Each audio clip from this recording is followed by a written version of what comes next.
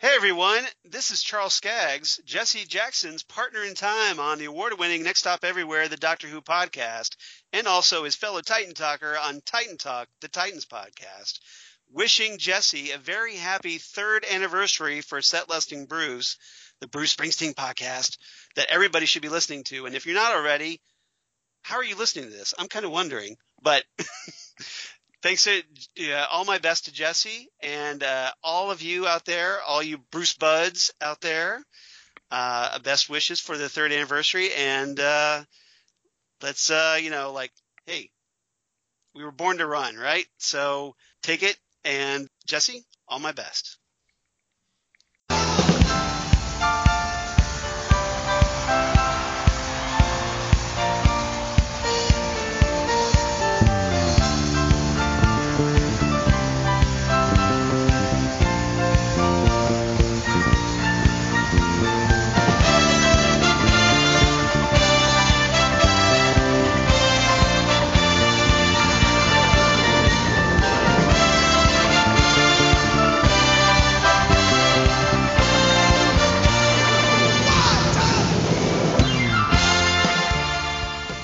Hello, everyone, and welcome to a new episode of Set Listing Bruce, your podcast all about Bruce Springsteen, his music, and mostly his fans. I am your host, Jesse Jackson, and this week I am doing a makeup podcast.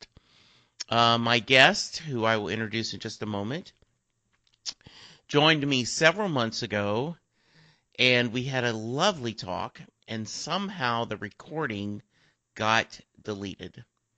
And he patiently checked like, hey, Jesse, when's our podcast going out? Like, oh, hold on, let me check. And we couldn't find it. So I want to start out apologizing to you, Chris. I am so sorry that we lost the things of digital world, but I am thrilled I have another chance to talk to you. Oh, thanks, Jesse. There's no problem with the deletion. These things happen. Thank you for inviting me and inviting me back to the podcast. I'm looking forward to doing it all again. Yes. So why don't you tell us a little about yourself, Chris? Okay. Well, I was born in England in 1970, where I grew up. And then at the age of 20, I was wanting to travel the world a bit, and I had an uncle here in South Africa. So I ended up coming out here originally just to stay maybe a couple of years. But that was 28 years ago. So I've stayed a bit longer than that.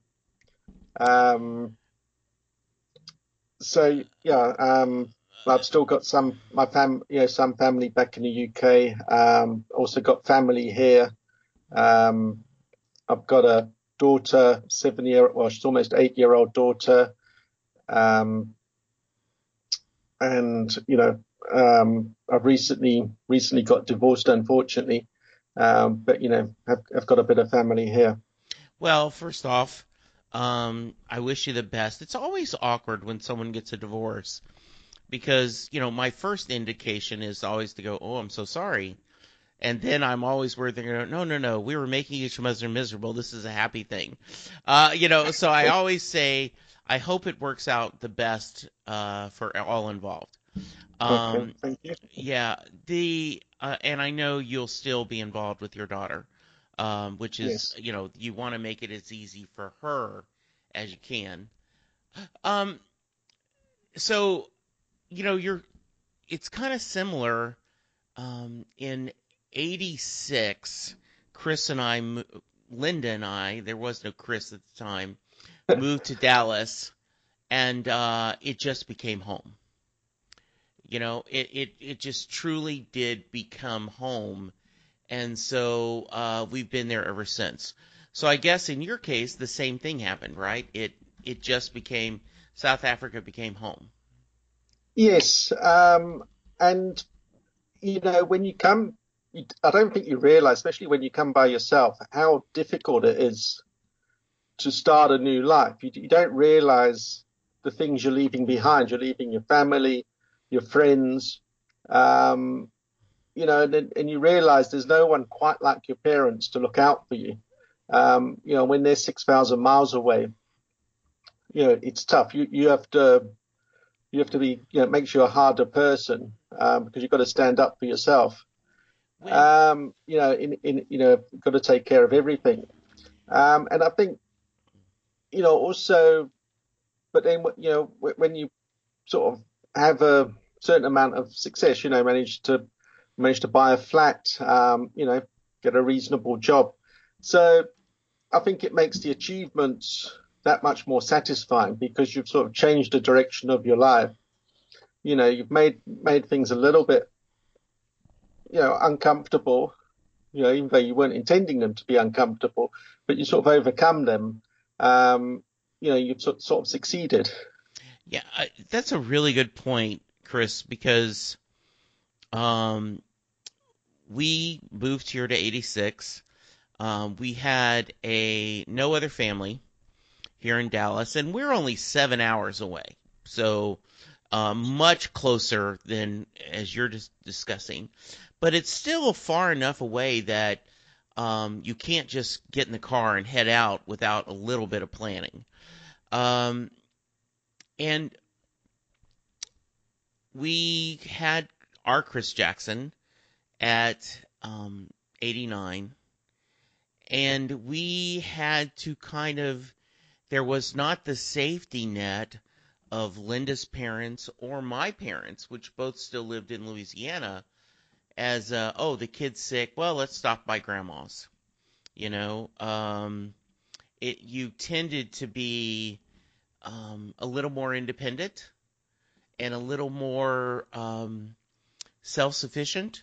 So I do think that's a really good point, and it's something that I don't know if I recommend it, but it is something that makes a lot of sense, and it is a way to grow. Yeah, I guess it's not for everyone, but I just had this at that time. I had friends who had traveled, and I wanted to travel. I wanted to see a bit of the world, and I think if I hadn't have done it, I would regret it. Yeah. I just felt there was, it's a bit like, you know, going on to Bruce. It's a bit like Thunder Road, or Born to Run. You did it. There's something over the horizon, and you just got to go and see it. You don't know what's really there, but you think it's a better place. You just got sort of this compelling urge to go. Yeah, and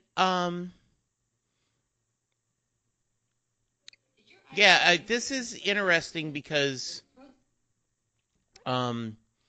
you're independent, you're trying to find their way, and Bruce talks about that. So many of his songs are about escape and about Yeah. leaving, and then he made the joke that he lives 20 minutes from where he was born.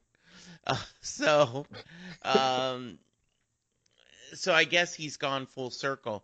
What about South Africa spoke to you once you got there? I mean, I realized originally you went there because you had a relative and you could spend some time, but once you got there, what about it spoke to you, and what about it said this might be a good place to build my home? Um, well, for start, it's a nice climate here. We have like an all year summer really in Durban, which is on the Indian Ocean side. It's very hot in the summer, which is February, March time, very humid. But in the rest of the year, it's warm. It's varying degrees of warmth. Like we've just come out of winter, where which we could say is cold, but it gets to 20, 25 degrees, that sort of temperature most days. So it's a nice climate, and also at that time, which was 1990, there was a lot of change going on in South Africa, and also I think all over the world. That there was the Berlin Wall coming down. There was Tiananmen Square. Okay, well, that didn't work out quite so well, but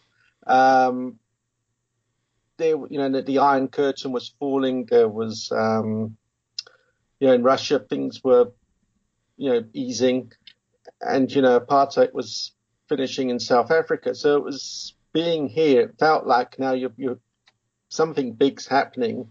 You're sort of being part of history. This is it's a historic moment in time, and you could almost see things getting better. I came to the country a bit naive about maybe this political situation, but then you realize it's actually a better country's developing from what it was. So I think that was an exciting thing. And like I said, when you're late teens, early 20s, you've got this optimistic outlook on life. You think there's a better world, a more unified world, and then this is your chance to be part of it. Unfortunately, in more recent times, it seems there's people who now want to go the other way, but that's another topic. Yes, it is. I was, and I think we talked about this when we first discussed. I had no concept of growing up in Louisiana. South Africa had a vague, I assumed it was, it sounds very naive, but it must be in Africa. It's South Africa, right? It's South Americas and the Americans. And it wasn't until little Stephen brought up apartheid that I had any concept of this. And, as a 25, 26-year-old living in Louisiana, I certainly knew a lot of prejudice. And growing up in the Deep South, I certainly saw it. Luckily, I was blessed with a dad and a mother that were fairly open-minded. My dad was in the Army, and he talked about there was no black or white. Everyone was just green. And so but I kind of felt for that. And I think that must have been interesting for a young man coming from the United Kingdom, England, to go there, and then it must have been really surprising to you, correct? I think it was, and it's, and we in England, and I suppose in the US, you probably saw a lot of the sort of riots and violence on TV in the 80s, but that was going on here, and then you get here, and it's a different. It's not what's represented on the news. It's a different. It's far more complicated. And I could. This is too complicated to really, get into much depth now. But you just see how things work differently. Obviously it was very unfair and unjust. But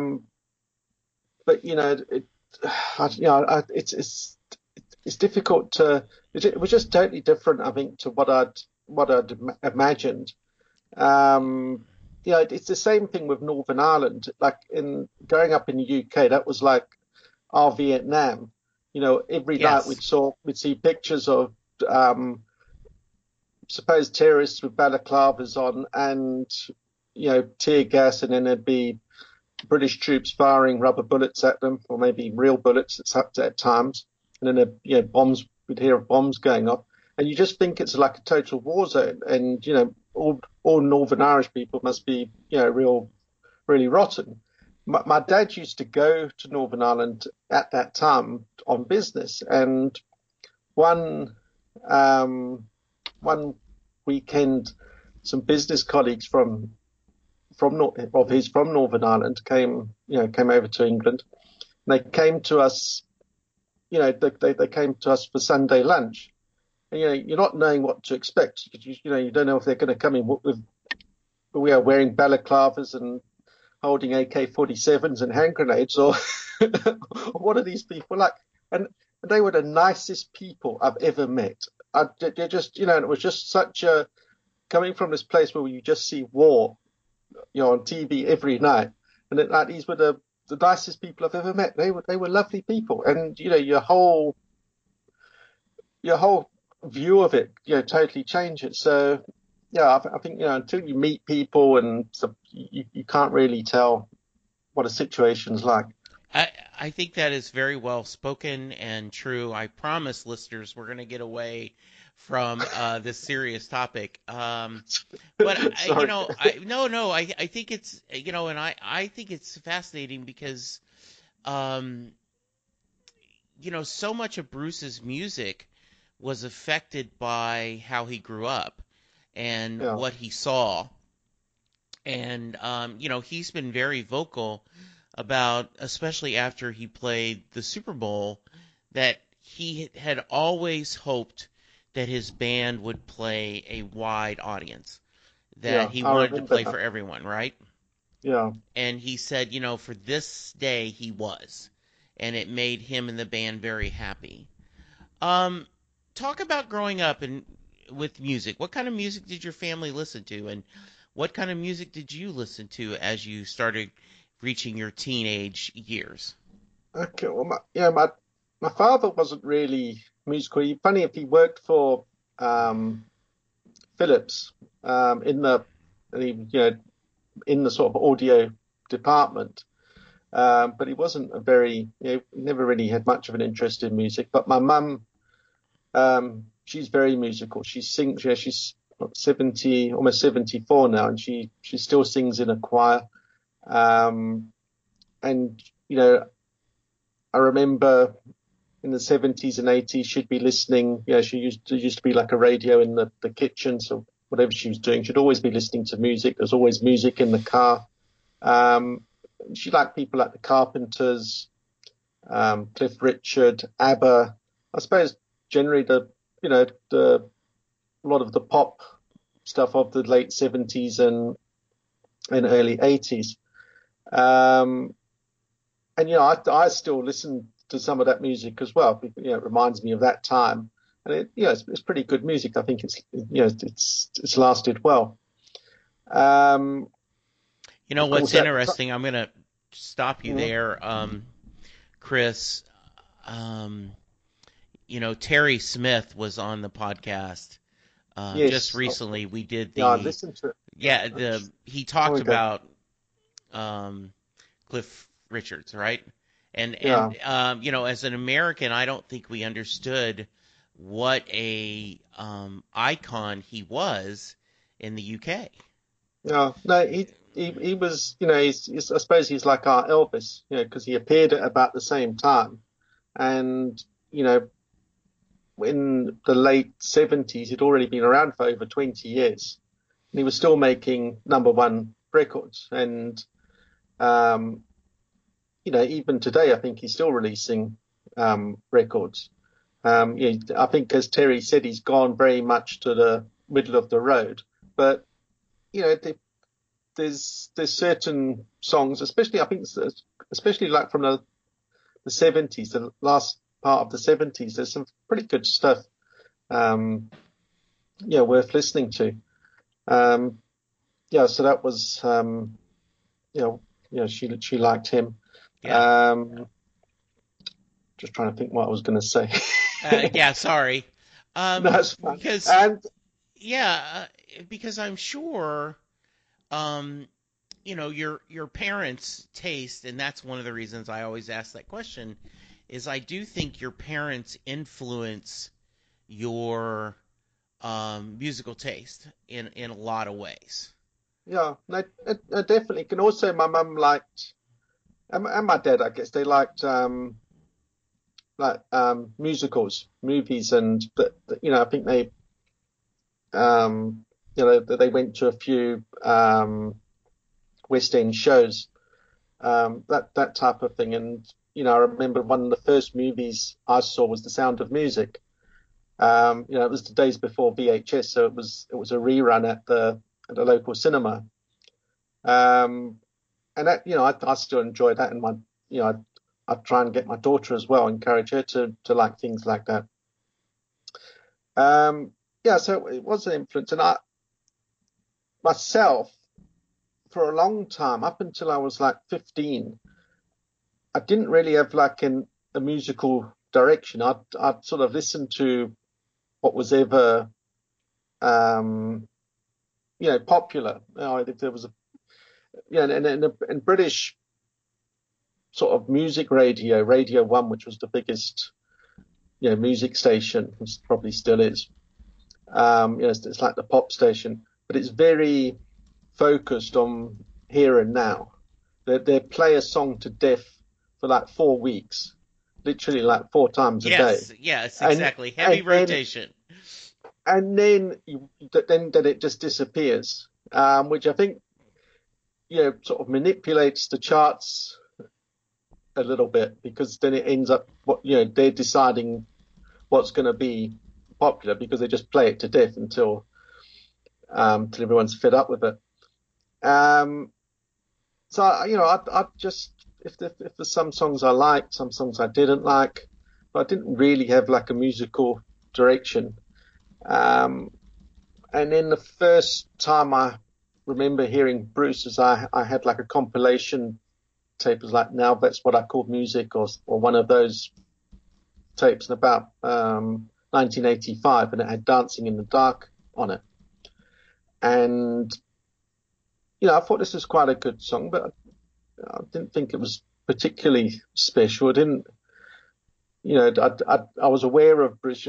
Born in the USA was big in the UK. Well, it was big everywhere. So I was aware of Born in the USA, and was aware it was selling sort of millions of copies. But I had no urge to go and investigate him more. And then the first band I became sort of obsessed with was Dire Straits. And I think I told you this in the first interview. My favorite Dire Straits song was Tunnel of Love. And I got into them at the beginning of '86. And I literally, for like a year, I think that's all I listened to. And then at the beginning of '87, Bruce released the live Born to Run from this live 75 to 85. And I heard that on the radio. They were playing it, fortunately it was getting heavy rotation. So I thought, wow, this is fantastic. It was just, this sound, I've just heard nothing like this. And I went and bought the 7-inch single. And I think I don't think a 7-inch single could sort of carry that much information, but was in that song, because it's, I'm not saying noisy. It's not, it's obviously a good song, but there's a lot going on, especially in that version. There's a lot of noise, so it wasn't actually very clear on a 7-inch record. So I just got a CD player, and I went and bought the CD single, which had Johnny 99, Seeds, and Spirit in the Night also on it. And that was much better. It sounded a lot better. And sorry. Yeah. No. I just was going to comment. You're talking about the 7-inch record, and of course it comes to mind the lyrics from Bruce on No Surrender, where we learned more from a 3-minute record, baby, than we ever learned in school. It is that little bitty disc, that single, did speak volumes to us. Yes. There was so much another world there, and expanding us. And what I find absolutely beautiful, and this is going to kind of cross corny, but people all over the world are experiencing similar emotions because of Michael Jackson's music, or Madonna's music, or Prince, or Dire Straits, or Bruce. Yeah. The Police, to go on, where it is across nations, it's across cultures. It just you're all kind of being brought together through this magic. Mm.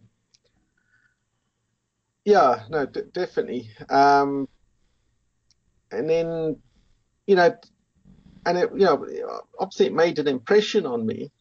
But then I wasn't motivated to go and buy any more of his records, and I don't know why. I don't. It sounds crazy now. Hmm. And then about 6 months later, I I heard that he was bringing out album Tunnel of Love, and my favorite Dire Straits song was called Tunnel of Love, and I'm thinking now, is he covering a Dire Straits song, um, or is it a different song? In those days, it was difficult to get information. There was no internet, so you couldn't.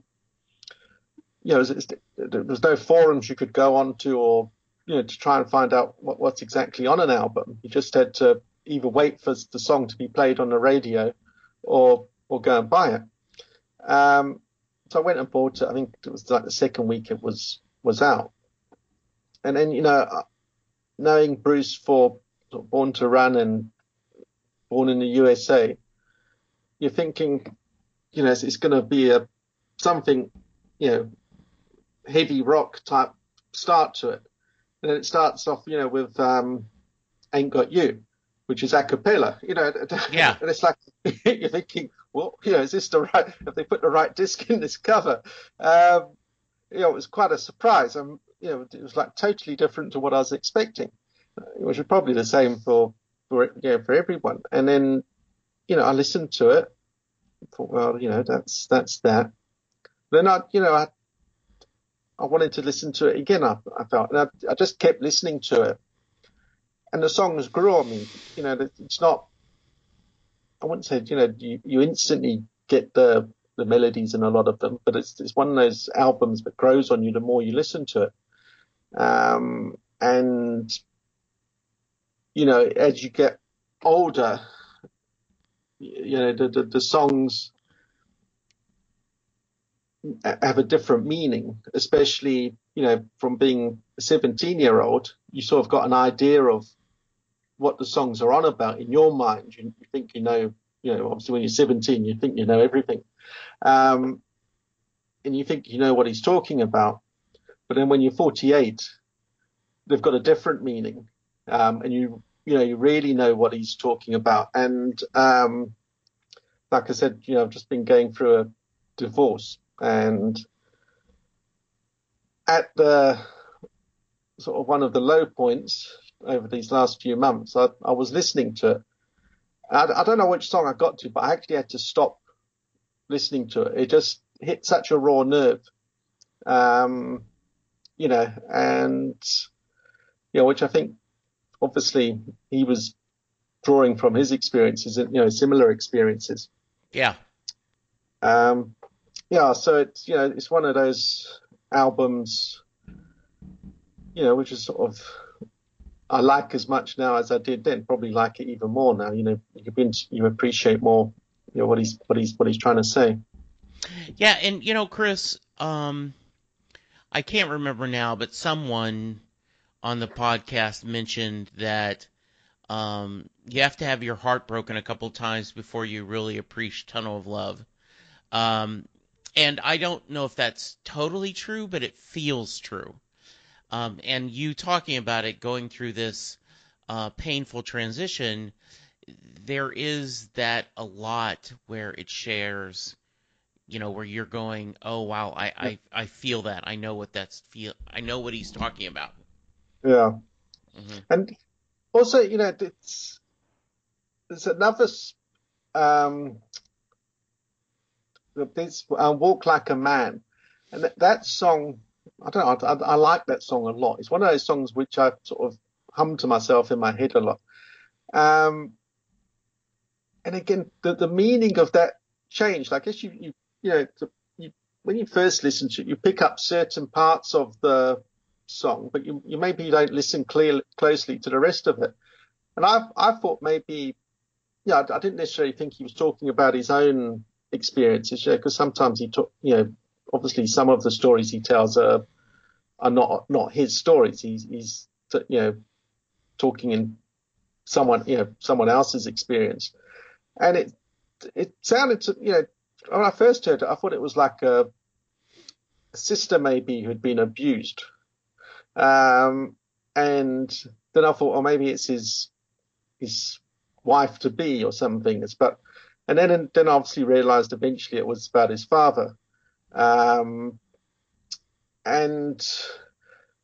yeah, I suppose then it wasn't as well known. His relationship with his father wasn't as well publicized.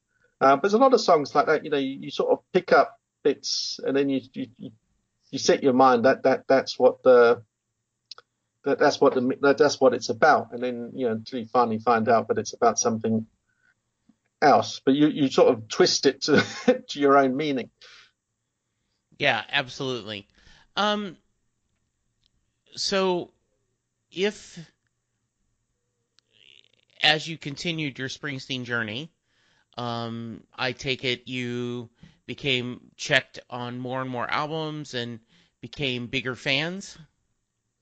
Yeah, a little while after that, I bought Born to Run,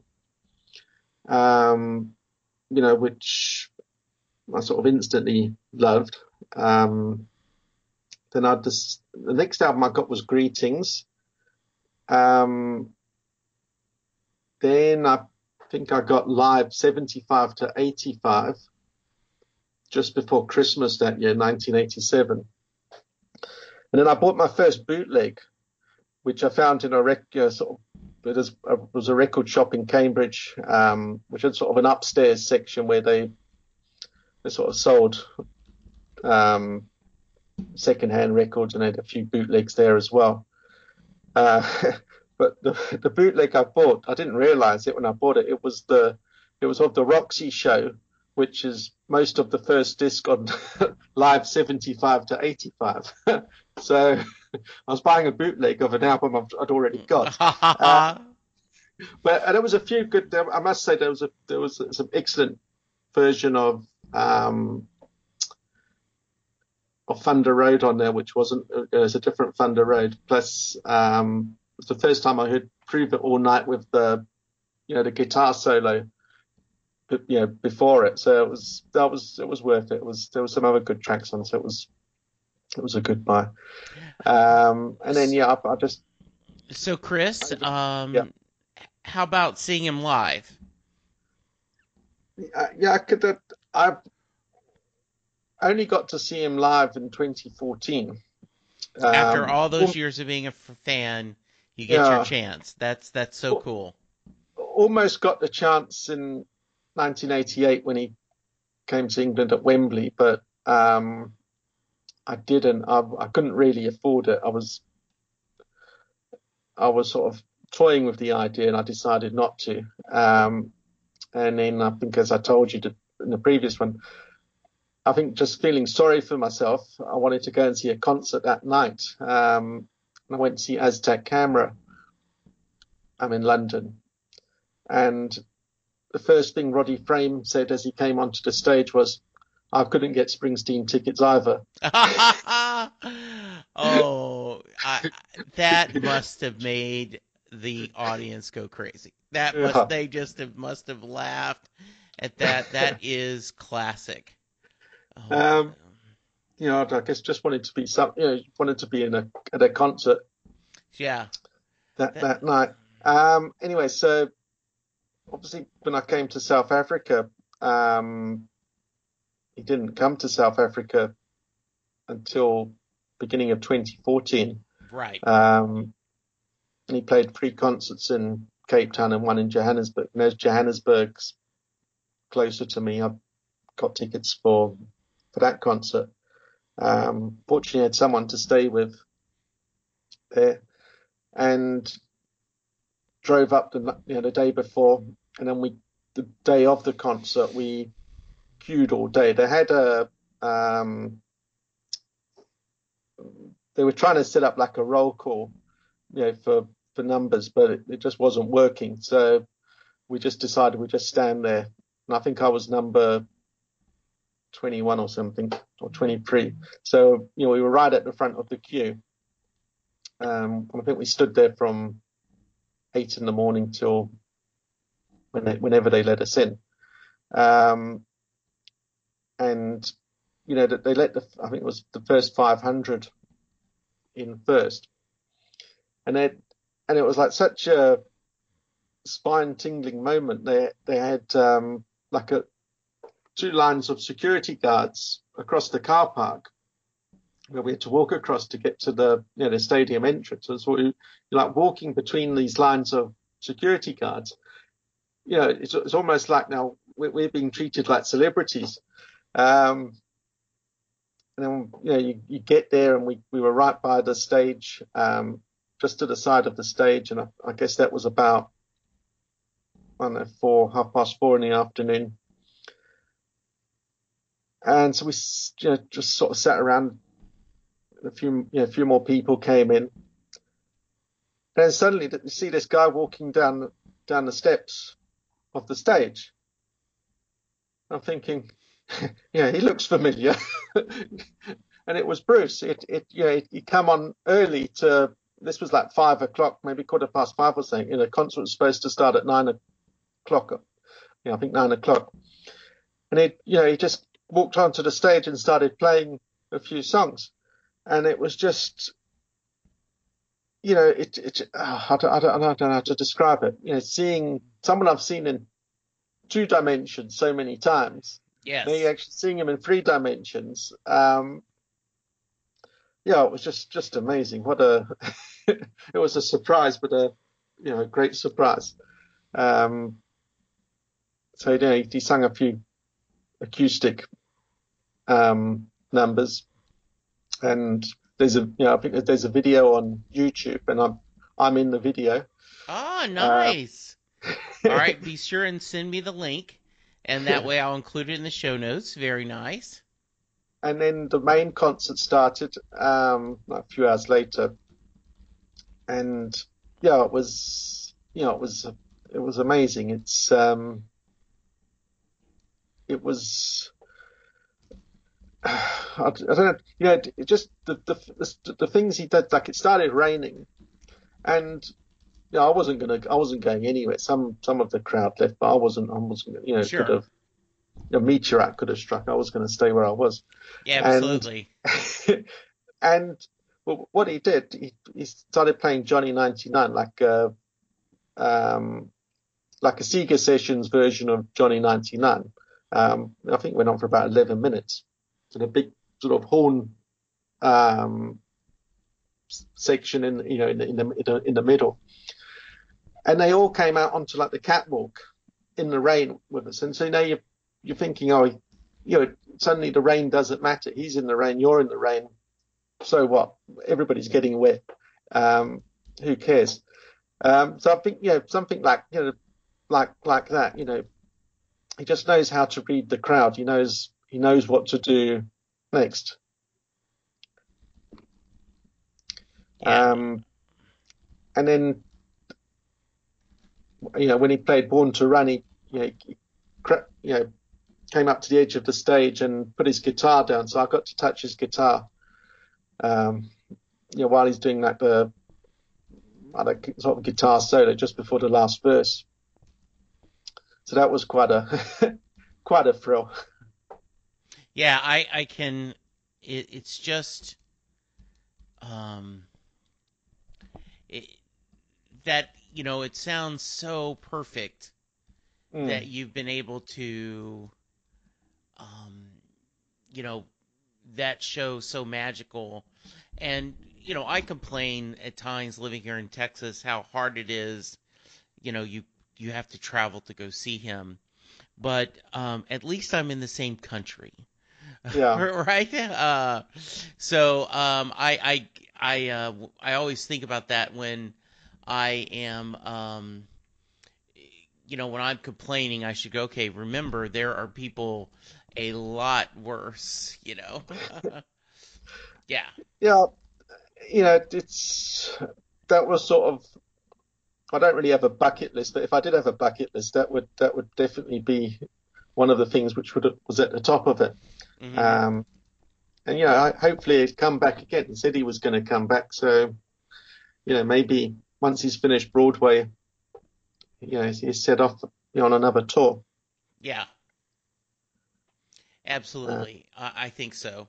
Um, the as you've gone through your career, or your Springsteen journey, how eh, you kind of shared a little bit about how Tunnel of Love has been at times really touched you during this current phase in your life. But is there other songs or albums that you have meant a lot to you, have been an influence to you or comfort to you? yeah, I think different songs at different times, and like I say, you pick out you sort of cherry pick the bits of songs that seem to mean some apply to you, and then you just sort of twist the rest of the song to you know to mean something to you as well. I remember, you know, I had a relationship and a long time ago now. Um, Unfortunately, the girl I was seeing, her family wasn't too keen on the whole thing. Um, so it made me when I listen to Jackson Cage, I that sort of makes me think of that. I always get the impression it's a woman who's being sort of forced to lead a life.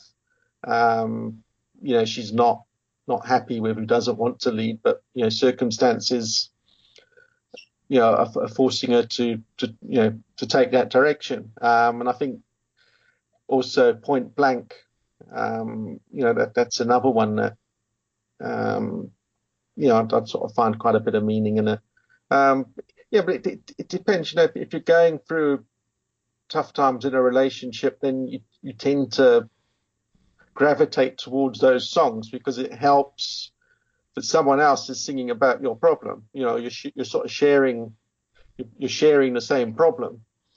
When sort of love life is going better, you tend to listen to something else. You're not the first songs you put on.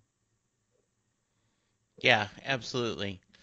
Um, the I wanted to get with you because, as I do most episodes, I want to ask you the Mary question. As for those of you who this is your first episode, Jay Ferguson has been on the show. He is an honors English teacher, and he always has his students go through a segment where they read Thunder Road as a poem, comparing it to Robert Frost, A Road Less Traveled, among other things.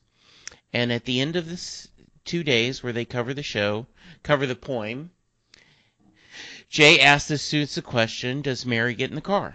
So, Chris, what's your thoughts? This one's, when I was in my teens, I would have said definitely yes. That was like, okay, you know, I obviously moved or went, traveled, explored. If I'd had someone to do it with, that would have been ideal. But now, so the teenage me would have said definitely yes. That's like the ultimate romantic dream. Um, but sort of older me said, that there's like, I don't know. It's relationships are not just sort of riding off into the sunset and living happily ever after. Maybe things have made me more cynical. But to do that okay, as a young person, it's not so bad because you don't have that much to leave behind, sort of material things, and you've got your whole life ahead of you to build things up. God, so I don't know. Yeah, no. Yeah, I'd like her to, and I think in the song maybe she does because the way the lead out to it. I mean the lead out of the song is like so triumphant. And the way when he does it live and dances across the stage and um, runs and slides along the stage and gives Clarence a kiss. Yeah. It's like jubilation. So yeah, I think she does. Yeah, I think she does. because I think what's interesting is there I agree. I'm an optimist, so I always think she gets in the car. But I do think there is that discussion of is she afraid? Can she take that leap? Can she cross the front porch to my Yeah, porch to my front seat? And I think you can certainly make the argument that she's too afraid to make that choice. So well yeah. done, sir. Well done. Thanks. Yeah. What? Any final thoughts, Chris, before I let you get back to your afternoon? um, the other thing, though, I guess the one thing is when I got into Bruce, he was in the second half of his 30s. And I thought, well, that must be the end of his career. I thought, when they brought out Live 75 to 85, I thought that was, sort of a bookend to his career. And then, because in those days, there wasn't so many old rock stars. Most of them hadn't had the chance to grow old. They either died or given up. There was the Rolling Stones and was sort of putting out sort of stuff. Some of it good and some of it not so good. The Beatles were gone, so there wasn't that many rock stars in the sort of 40s and 50s. Especially producing good new music. Maybe just playing their old hits. So I thought I was getting him at the end of his career, and I was surprised, even after Tunnel of Love, I thought, well, that must be the end of it. I can't expect anything more.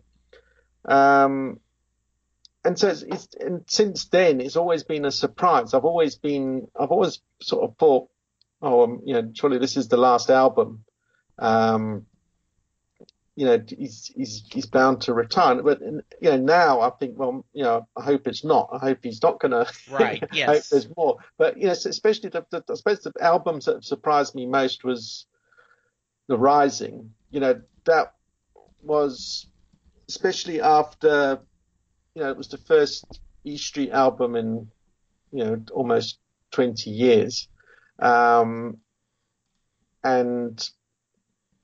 it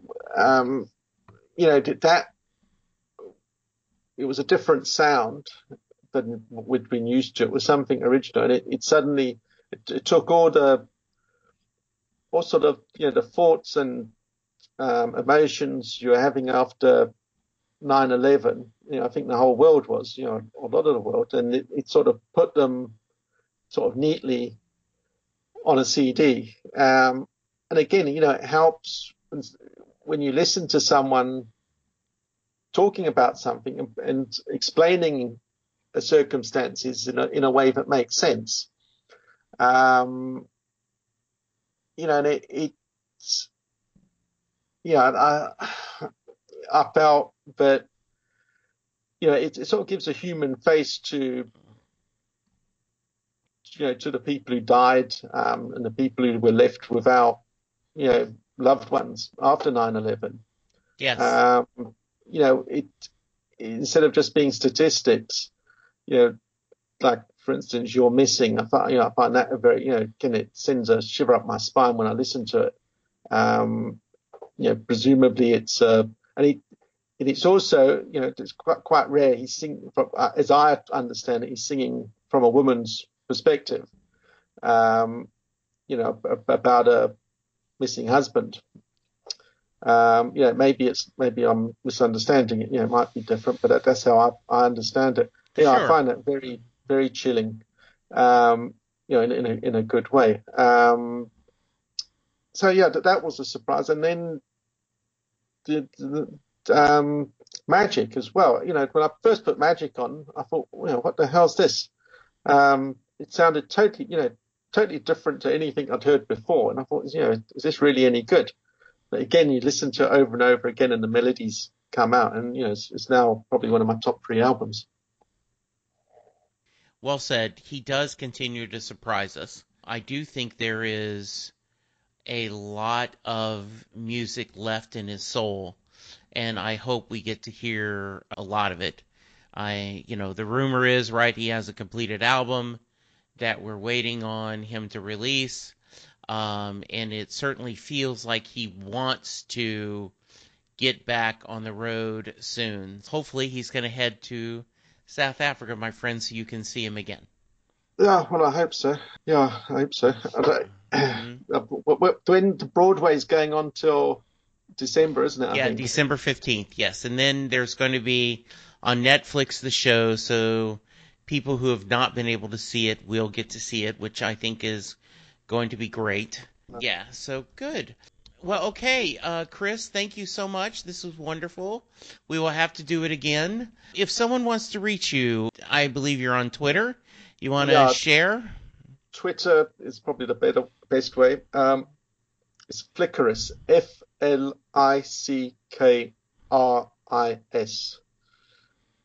Very nice.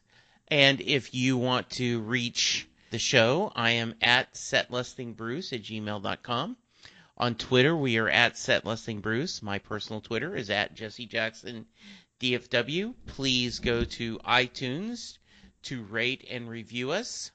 That is how people find us. Thank you so much. Well, thank you, Jesse. And I think we'll end with, well, now the years have gone and I've grown from that seed you've sown. But I didn't think there'd be so many steps I'd have to learn on my own. Well, I was young and didn't know what to do when I saw your big steps stolen away from you. Now I'll do what I can. I'll walk like a man, and I'll keep on walking. Thank you, listeners. Thank you, Chris. We'll talk to you soon. Thank you.